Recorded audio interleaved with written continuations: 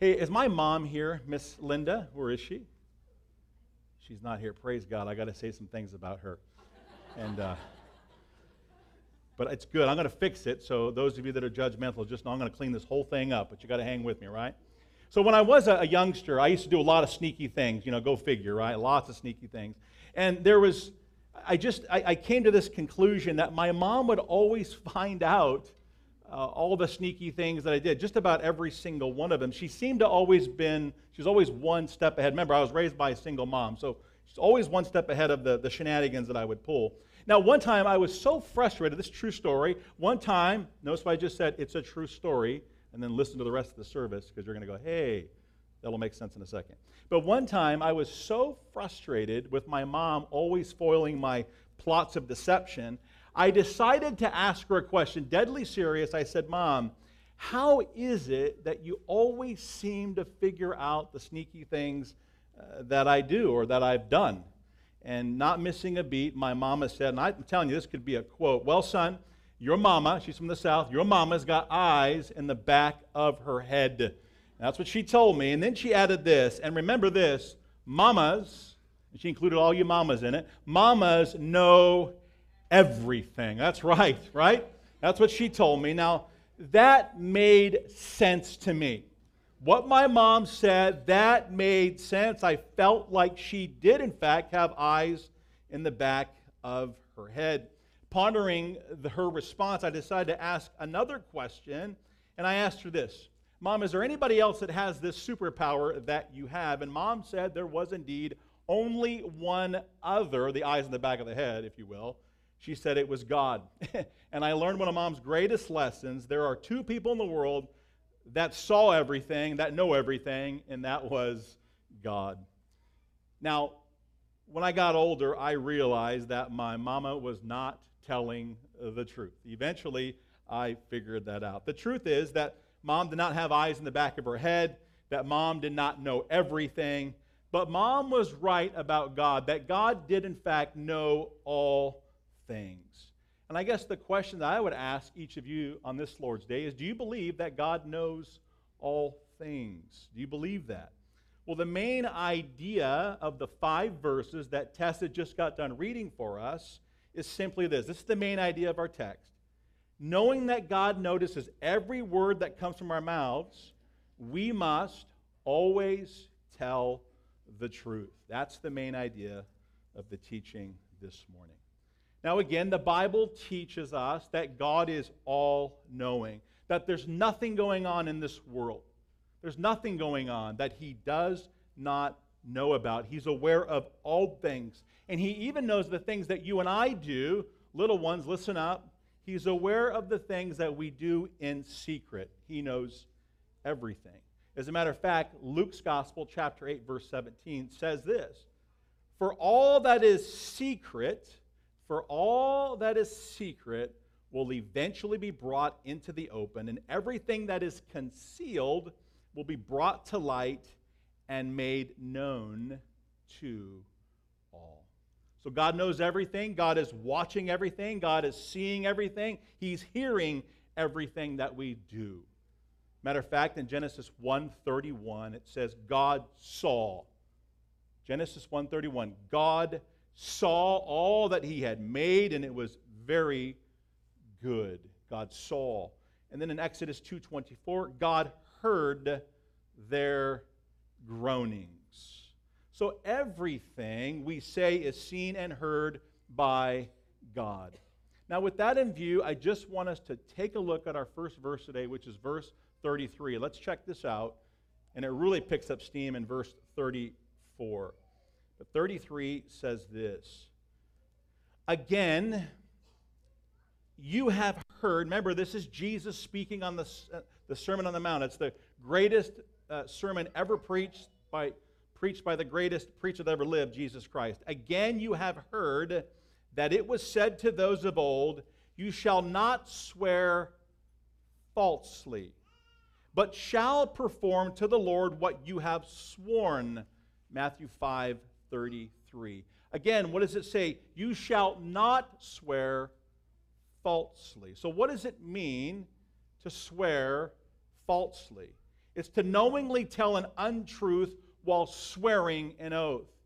To know in advance you're not going to tell the truth while you swear an oath. That's what it means to swear falsely. So Jesus is saying, very obviously, not difficult to comprehend, do not, people of God, do not, people who belong to me, do not swear falsely. In other words, don't lie. Don't be deceitful. God's people, according to the text, were always to perform to the Lord what they swore they were going to do. Because God's people, the people of God, keep their promises. And God's people tell the truth. Now, the first 5 books of the Old Testament we can call it the Torah, right? The first 5 books of the Old Testament. What is that? Genesis, Exodus, Leviticus, Numbers, and Deuteronomy. That is also called the law, right? So we're going to see some of this language here. As I start using the word the law, it refers to the first five books of the Bible. So the people hearing this sermon would be familiar with what Jesus is getting ready to talk about, because we see this clarification in Leviticus 19:12, Numbers 32, Deuteronomy 23:21. So those, again, just setting up the text, those who were listening, those as Jesus is preaching, they understood that they should not swear by God and then lie. They knew such things. Because to swear by God, to swear by His name, was to imply that you were telling the truth and that God was there to witness that you were telling the truth. So this is very significant. Now, pay attention to this statement, which I think is very strong in verse 34 that Jesus makes. But I say to you, do not take an oath at all. So Jesus is clear. Don't take an oath at all. Those of you that are listening, do not take an oath at all. Let's pause for a second. Isn't it strange that Jesus would say such things? Do not take an oath at all. I mean, I want you to think about things in the judicial courts. The judicial courts, maybe you've been to court in the United States of America, you're supposed to swear an oath on the Bible before taking the stand. You're familiar with that. Lots of police officers here today. Many of you have been in court and been sworn in as a witness. And what do they tell you to do? They say, do you swear to tell the truth, the whole truth, and nothing but the truth? So help you God, right? Is that what they say? Does that sound familiar? Anybody done that? Raise your hand. A lot of you, right? So are these people that just raised their hands, are they sinners for what they just done? Are they violating the commands of Scripture by putting themselves under an oath? Well, what about the President-elect of the United States? The President-elect of the United States, he also, or she, would be he, just he, would, the oath of office. You know, what is that? This is what they have to say. I solemnly swear that I will faithfully execute the office of the President of the United States, and I will, to the best of my ability, preserve, protect, let that one sink in,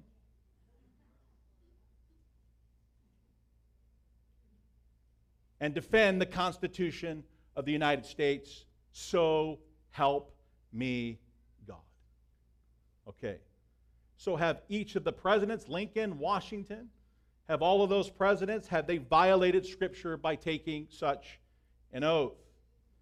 There are many, more than a few, who have concluded by reading the verses in front of us this morning that after reading these verses 33 through 37, that they can no longer swear an oath in a court of law.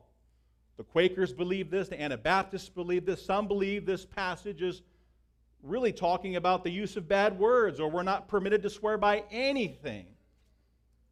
But I would just remind all of us that when we study God's Word, as we examine God's Word, we need to examine Scripture or allow Scripture to interpret Scripture. We need to consider what the author intended the biblical text to mean and affect. Scripture interprets Scripture. R.C. Sproul, weighing in on the subject, said this. I thought this was helpful.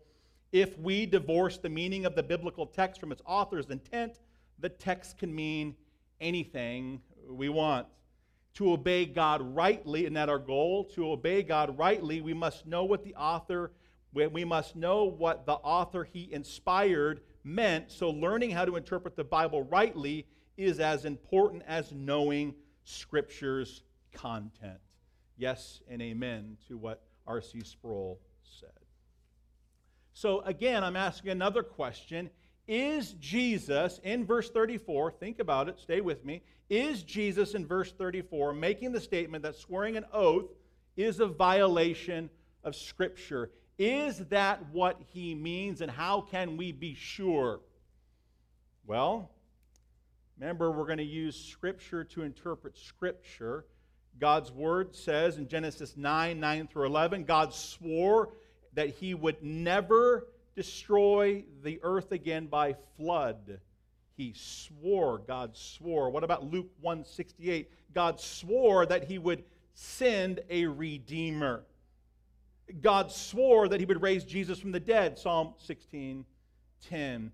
And Jesus himself, listen, Jesus himself testified under oath in Matthew 26, 62 through 64. Jesus himself testified under oath. I encourage you to look that up. So the question was, and still remains, is it wrong to swear an oath in the court of law? I would say no, it's not. Have our presidents violated Scripture by taking an oath? I would say no. Why is that? Because we learn in Numbers 31 through 2 that oaths and vows were established to uphold the truth. They uphold the truth. It's a good thing. So Jesus himself recognizes the legality of oaths because he himself testified under oath in Matthew 26. Jesus in this text is not eliminating the use of oaths. He is prohibiting us from making promises that we don't intend to keep. And that's the issue. That's what Jesus is getting at. This is why he's saying the things that he's saying. Because people were making oaths, they were making vows, and they had no intention of keeping them. And they were trying to get over on the Lord, and the Lord is going to deal with them harshly. And how many people know that you can't get over on the Lord? But yet many try.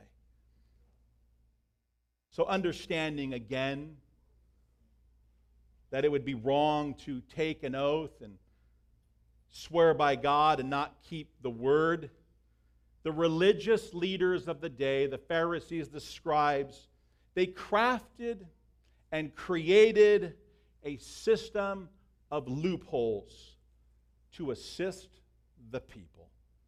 It was an elaborate system of oaths. And the Lord is dealing with them in the text. So the people began to swear by things that were lower than God. So they weren't swearing by God. They weren't swearing by God. They were swearing by things lower than God.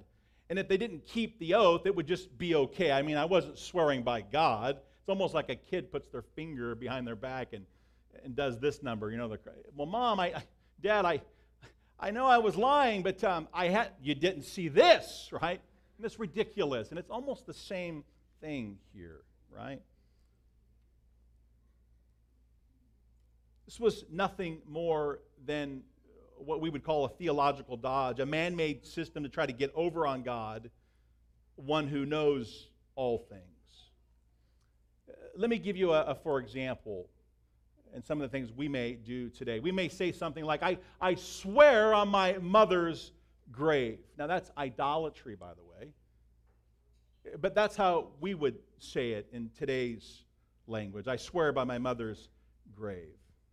Hence why it says in verses 34 and 35, the people started swearing by these lesser things. What are the lesser things? Well, they're in your text. Lesser things than God. For example, they said, I swear by heaven. So they take an oath, and I swear by heaven, I swear by earth, I swear by Jerusalem. So that's what they're doing. They're swearing by other things less than God. So why is it that one would swear on their mother's grave? Why would one do such a thing, or other things that we might swear by? What one is trying to do or attempting to do in that moment is to bring emphasis that what they're saying is truthful. We want people to believe that what I'm saying is the truth. We want people to think we're telling the truth. We want people to believe that we're going to do what we say we're going to do. So we say, I swear on my mother's grave. Or they swore by heaven. So why would the people during this day swear by heaven? Again, I may have already answered that, but maybe I could be more clear. Why would they swear by earth? Why would they swear by Jerusalem, or even by one's head? Because they wrongly thought this. They literally thought such things. They wrongly thought that by using a name or swearing a name other than God, it would release them from fulfilling any promises that they had given. They would now have this new system of oaths to swear by that included what one would say they've included this because they didn't really want to keep their commitment. So they had a loophole, a way to get out of such things. Again, R.C. Sproul, helpful on the subject, he puts the cookies on the bottom shelf for us. I'm going to read a bit. Stay with me. I think this is very helpful. He says this: oaths and vows, they were instituted to safeguard the truth. But sinful humanity soon found ways to get around the spirit of this principle. Many rabbis in Jesus' day taught that a vow that was made in God's name is sacred, but a vow that was made in the name of something else can be disregarded. Some rabbis even taught that a vow made in the name of Jerusalem is not binding, but one made when facing toward the holy city is sacrosanct. This tendency to fudge when telling the truth is universal. And he goes on to say, today, politicians debate the meaning of their vows, and corporations cook their books to keep shareholders in the dark. Liberal ministers vow to uphold the purity of the church, even though they hate her creeds. Our Savior will have none of this. Any vow we make, even if sworn by something besides God, is made in His presence. And we cannot get around our commitments through endless qualifications. We should affirm something only if we are true to it. He's exactly right. He just summed up that passage for us. He's exactly right. So as we look at verses 34 through 36, maybe it'll be more clear as I read it to you. So let me just read it to you again. But I say to you, remember Jesus, do not take an oath at all, either by heaven, for it is the throne of God, or by earth, for it is His footstool, or by Jerusalem, for it is the city of the great King. And do not take an oath by your head, for you cannot make one hair white or black. What is Jesus doing? Jesus forbids the swearing of heaven, earth, Jerusalem, and on one's head. He forbids it. That's what He's doing. The people, again, swearing things by all sorts of things without using God's name. But yet the basis, once again, what's at the heart? The basis, once again, is to liberate themselves from keeping promises they had given. It's like they didn't know that God knows everything. Trying to get over on God. Like a kid that goes like this, the fingers behind their back, right? Trying to get over. It's ridiculous. Brothers and sisters, sometimes we can be ridiculous. I know your pastor can. But we can all be ridiculous. So thinking they can wiggle off the hook on their commitments is what's in view. They're playing games. They're playing games with vows. They're playing games with oaths. They're making a mockery of such things. So Jesus says, for you, it'd be better if you didn't make any oaths at all. What you're doing is damning. What you're doing is sinning. What you're doing is not righteous. You need to uphold the law. Stop playing around with it. Just like in the day and age which we live today. It would be the same thing. Twisting and tweaking and making it more palatable, looking for end arounds, right? Same thing. That's what's happening. So Jesus is saying he's relating all oaths to God. To swear anything is to swear to God. No oath is trivial. It's all a big deal, but they're taking these things and making it a small issue when in fact it's a big issue, such a big issue that Jesus preaches on it on the Sermon on the Mount. No oath is justifiable evasion, period. All oaths are solemn pledges to speak the truth. We cannot get over on the Lord.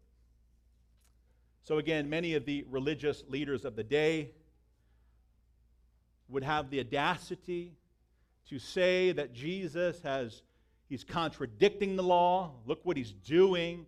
They got all up in arms, as we know, and throughout church history, as we read our Bibles, I should say, we see that they didn't like Jesus very much because he was always holding them accountable. People don't like to be held accountable, especially when they change things, right? So he's holding them accountable. He's telling them the real deal. Jesus is not contradicting the law. He's not contradicting the Old Testament. That's not what he's doing. But many would accuse him of such things. God has not edited his own word. What Jesus is doing is acknowledging that you've changed the word. Was Jesus teaching something different than the Old Testament law? And by the way, does Jesus Christ have authority to do whatever the heck he pleases to do? He's got authority over all things, right? So what seems to be a contradiction is Jesus' proper explanation and application of the Old Testament. That's what he's doing. Jesus is setting them straight on their interpretation and letting them know that your interpretation and your application is dead wrong. The Bible teaches us that the grass withers and the flowers fade, and yet the word of God abides forever. Right? So we know this. This is truth. It's truth. Think of it this way. Now lean into this. It is the job of the Supreme Court to make decisions about the law as the law is written. True? Okay. It is not the job of the Supreme Court to bring in their personal values, personal theology, or personal points of view. True? They are to uphold the Constitution as it's written. The legitimacy of the Supreme Court depends on the wisdom of their decisions. And so it should be with the Word of God in God's church, right? We can't tweak or twist and interpret it one way when it's this and that. We get ourselves into all sorts of problems. Jesus is not going to allow anyone, he's not going to allow anyone or anything to misuse or abuse what was written.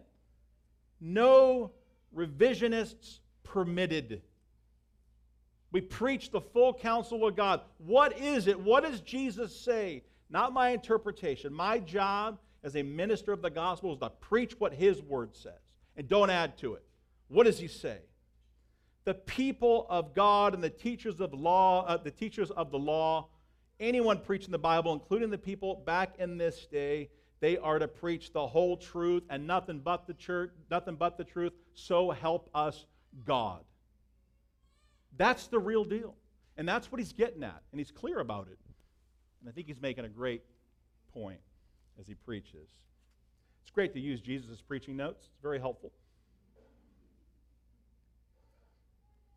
But he is preaching the truth. But not everybody wants the truth. So here's the point. I'll give you 2 points. Always keep your word to the Lord. And then always keep your word with others. Always keep your word to the Lord and always keep your word with all others. It is not okay to break promises and commitments that we make to others, no matter what we swear by. It's not okay to keep promises that are convenient and then break those other commitments. So Jesus is setting them straight. He's letting them know what they've done. And as Sinclair Ferguson says, there's 2 things that really stick out here that Jesus drives home. This is utter hypocrisy. It's like what you're doing, religious leaders, utter hypocrisy. You are being deceptive and you're being dishonest, period. There's no wiggle room here. We don't see Jesus negotiating. Say, that's okay. I like the way you added this or added this. That's great. No jot or tittle, right? That's what we learned, right? Nothing can be tweaked. Everything that's in God's Word needs to be in God's Word. We must always tell the truth. Our words as Christians, I want to just speak to the Christians, our words as believers, as followers of Jesus Christ, are supposed to mean something. Supposed to mean something. Our words should be trustworthy. Our words should carry weight. And that's not true. Our words aren't carrying weight if we have to say things like, now listen, now I'm being honest with you. Or, no, for real though. For real though. Or, hey, listen, I swear I'll be there on time. Right? You don't need to bring emphasis. What you need to do is to just keep your word is the point. Remember what we talked about on the onset, the beginning. Everything we say, everything we do, it's all heard by God. So it's futile to swear by anything, other than God and to think that God doesn't know what we're doing. He knows what we're doing. He knows why we're doing it. So everything we say should be the truth. Verse 37, everything you say should be the truth. What does it say in 37? I'll read it in just a second. In verse 37, we see that Jesus succinctly and precisely provides the prescription for all those who belong to him. He tells us what to do, what not to do, what to do. Look at 37. Let what you say be simply yes or no. Anything more than this comes from evil, Satan. So if you say you're going to do it, do it. Don't be wishy-washy. Don't be evasive. Don't embellish. Rather, be counted as those who shoot straight. That's what God's people do. You just shoot straight. If you got to say something that's going to hurt somebody, well, shoot straight, but do it in grace, do it in love, but tell the truth. Don't embellish. Let your yes be yes and your no be no. One of my favorite books ever written outside the Bible is a book called Disciplines of a Godly Man by Kent Hughes. And he illustrates the desire for the truth and the need to discern the truth by citing the prayer of Fred Holman, who was the chaplain of the Kansas Senate years ago. So here's the chaplain of the Kansas Senate. I just want you to lean in and think about the senators gathering and then having this chaplain pray this prayer. Just listen to this. It'll be on it might be up on the, oh, it's beautiful. Omniscient, how do I say that, Rabbi? I practiced it 10 times and I totally butchered it. You know what I mean. Help us to know who is telling the truth. One side tells us one thing and the other just the opposite. And if neither side is telling the truth, we would like to know that too. And if each side is telling half the truth, give us the wisdom to put the right halves together. In Jesus' name, amen. Can you imagine the senators that were gathering? What a prayer. Authentic Christianity is all about the truth. When someone says, I want to be authentic, I want to be more like God, I want to grow in holiness, well, one of the ways we can do that is speak the truth. And trust me, you'll be tested at times where you don't want to speak the truth, especially in the day and age in which we live. And Jesus says, speak the truth. Today we live in a world where many play so fast and loose with the Bible. So many, it would seem, that they're searching the Bible for loopholes rather than looking for its truth. One author said it this way. He says, when you are looking for loopholes in the Word of God to justify doing what you want to do, the enemy will gladly help you find one. The enemy is always willing to let you find a loophole because it sends you into destruction. You may have heard this said just before the death of actor, comedian W.C. Fields. A friend visited Fields. He visited his hospital room, and he was surprised to see W.C. Fields reading the Bible. He was thumbing through the Bible, and when he asked him what he was doing reading the Bible, Fields responded this way, you know, I'm just looking for some loopholes. He was a comedian. But it's no joking matter, right? Billy Graham said, you're born, you suffer, you die. Fortunately, there's a loophole. There is. That those who would repent and trust Jesus Christ as their Lord and Savior, that's the loophole. That in spite of our sin, in spite of what we've done to a holy and a righteous God, there is forgiveness this side of eternity. It's precious. So Billy Graham is right. Truth is not what the majority of people perceive something to be. We live in a culture where, you know, if the masses say that it's true, then it just got to be true.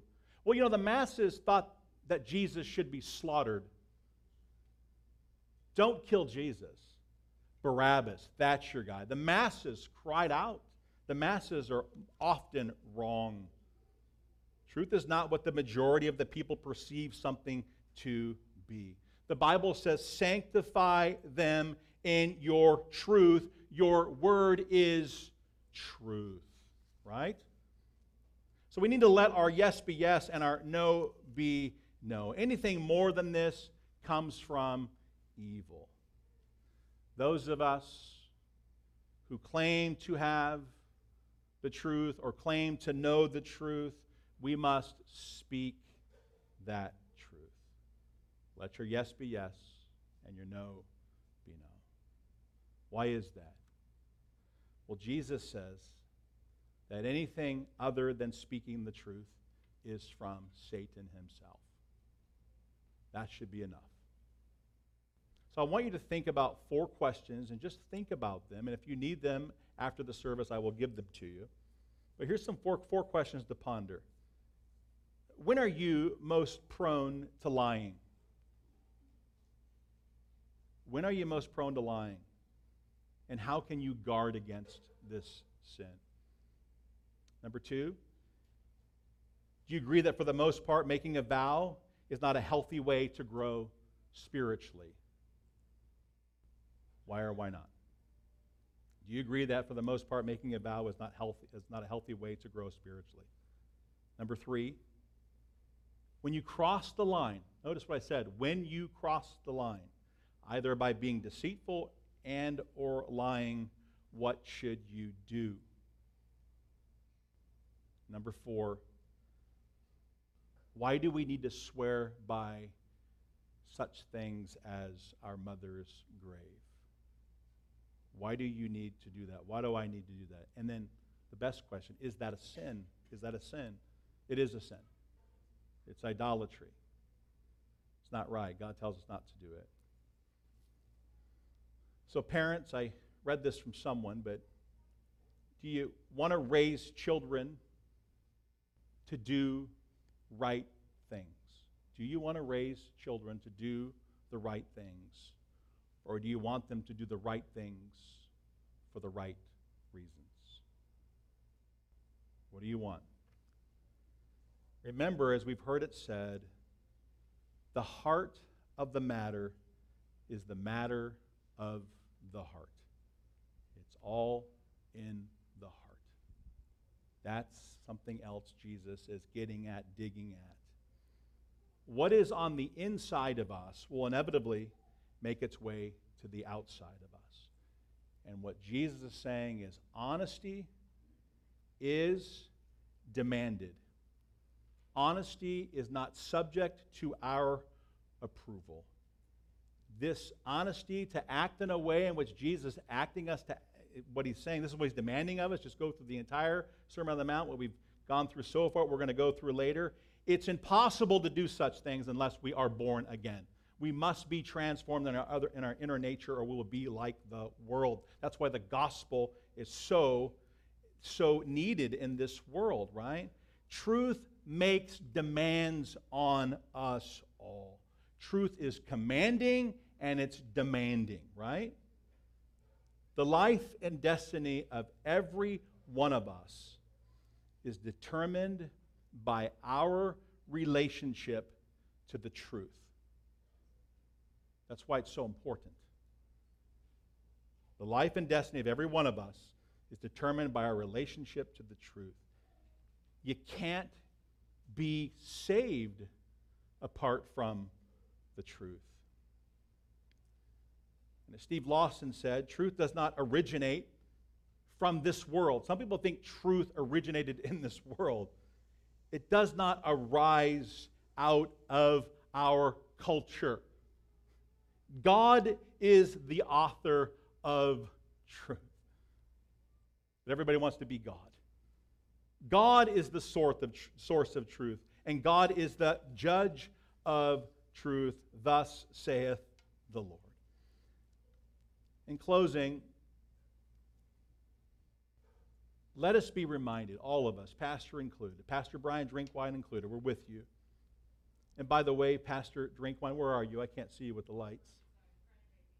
He's crying baby. Okay. Well, just so that you know, Pastor Brian's church used to meet in this building. Pastor Brian, several months ago, as that church was coming to a close, the other pastor had left, he came in and he was looking for a place to put his church. He didn't want to be in this place. So we talked. And he said, you know, I've been praying, I've been doing a prayer walk around this place called the Circle City Center. I really want our church to meet there. I said, yeah, well, I've been praying for a building myself. We didn't know any of this stuff. So he wanted to be at the Circle City Center where we used to meet, and we wanted to meet here. And God would have us trade places. God hears the prayers of his people. Amen? There's not 1 ounce of truth outside of Christ as it relates to matters of salvation and sanctification. Not 1 ounce. Psalm 119 says, your word I have established above your throne, and it endures forever.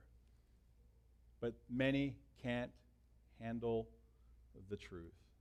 The truth is, what God calls sin is sin. What God says about man is true. We're all sinful and fall short of the glorious standard of God. The truth is, sin separates us from that holy God. The truth is, Jesus went to a cross to redeem us. The truth is, and on that cross, he paid a penalty for our sin. He died, and he rose again. That's the truth. The truth is, he defeated sin, he defeated death, and on that third day, he rose again. And that is the truth. Acts 2:38 says, repent and believe the gospel, and you will be saved. Brothers and sisters, that is, in fact, the gospel truth. Truth matters. And we, as people of God, those of us in Christ, should always speak the truth. It's who we are. It's what we do. We do it whether it's in season or it's out of season. Let us be a people who always speak the truth. And let us spur each other on to do that, especially in the day and age in which we live. Amen? Would you please stand and pray with me? We're going to sing one last song. And did Brian come back? He did. Hey, Brian, after the service, would you mind standing with me at the front so we can pray? Me, you, and Ron Gallerini. We're going to pray for some people If you need prayer after the service, please come and pray with me, Ron and Brian, okay? We'd love to pray for you. Lord, thank you for the service. Thank you for who you are and what you've done. We thank you for the truth. The truth indeed will set us free. Help us, Lord, to repent and believe the gospel, to live out that gospel, to know that everything that we say matters. Everything that we say, everything that we do is seen by you. Let what is seen by you bring you glory and praise as we sing to you, our holy and our righteous God. In the name of Jesus Christ we pray. Amen. God bless you. I love you, church.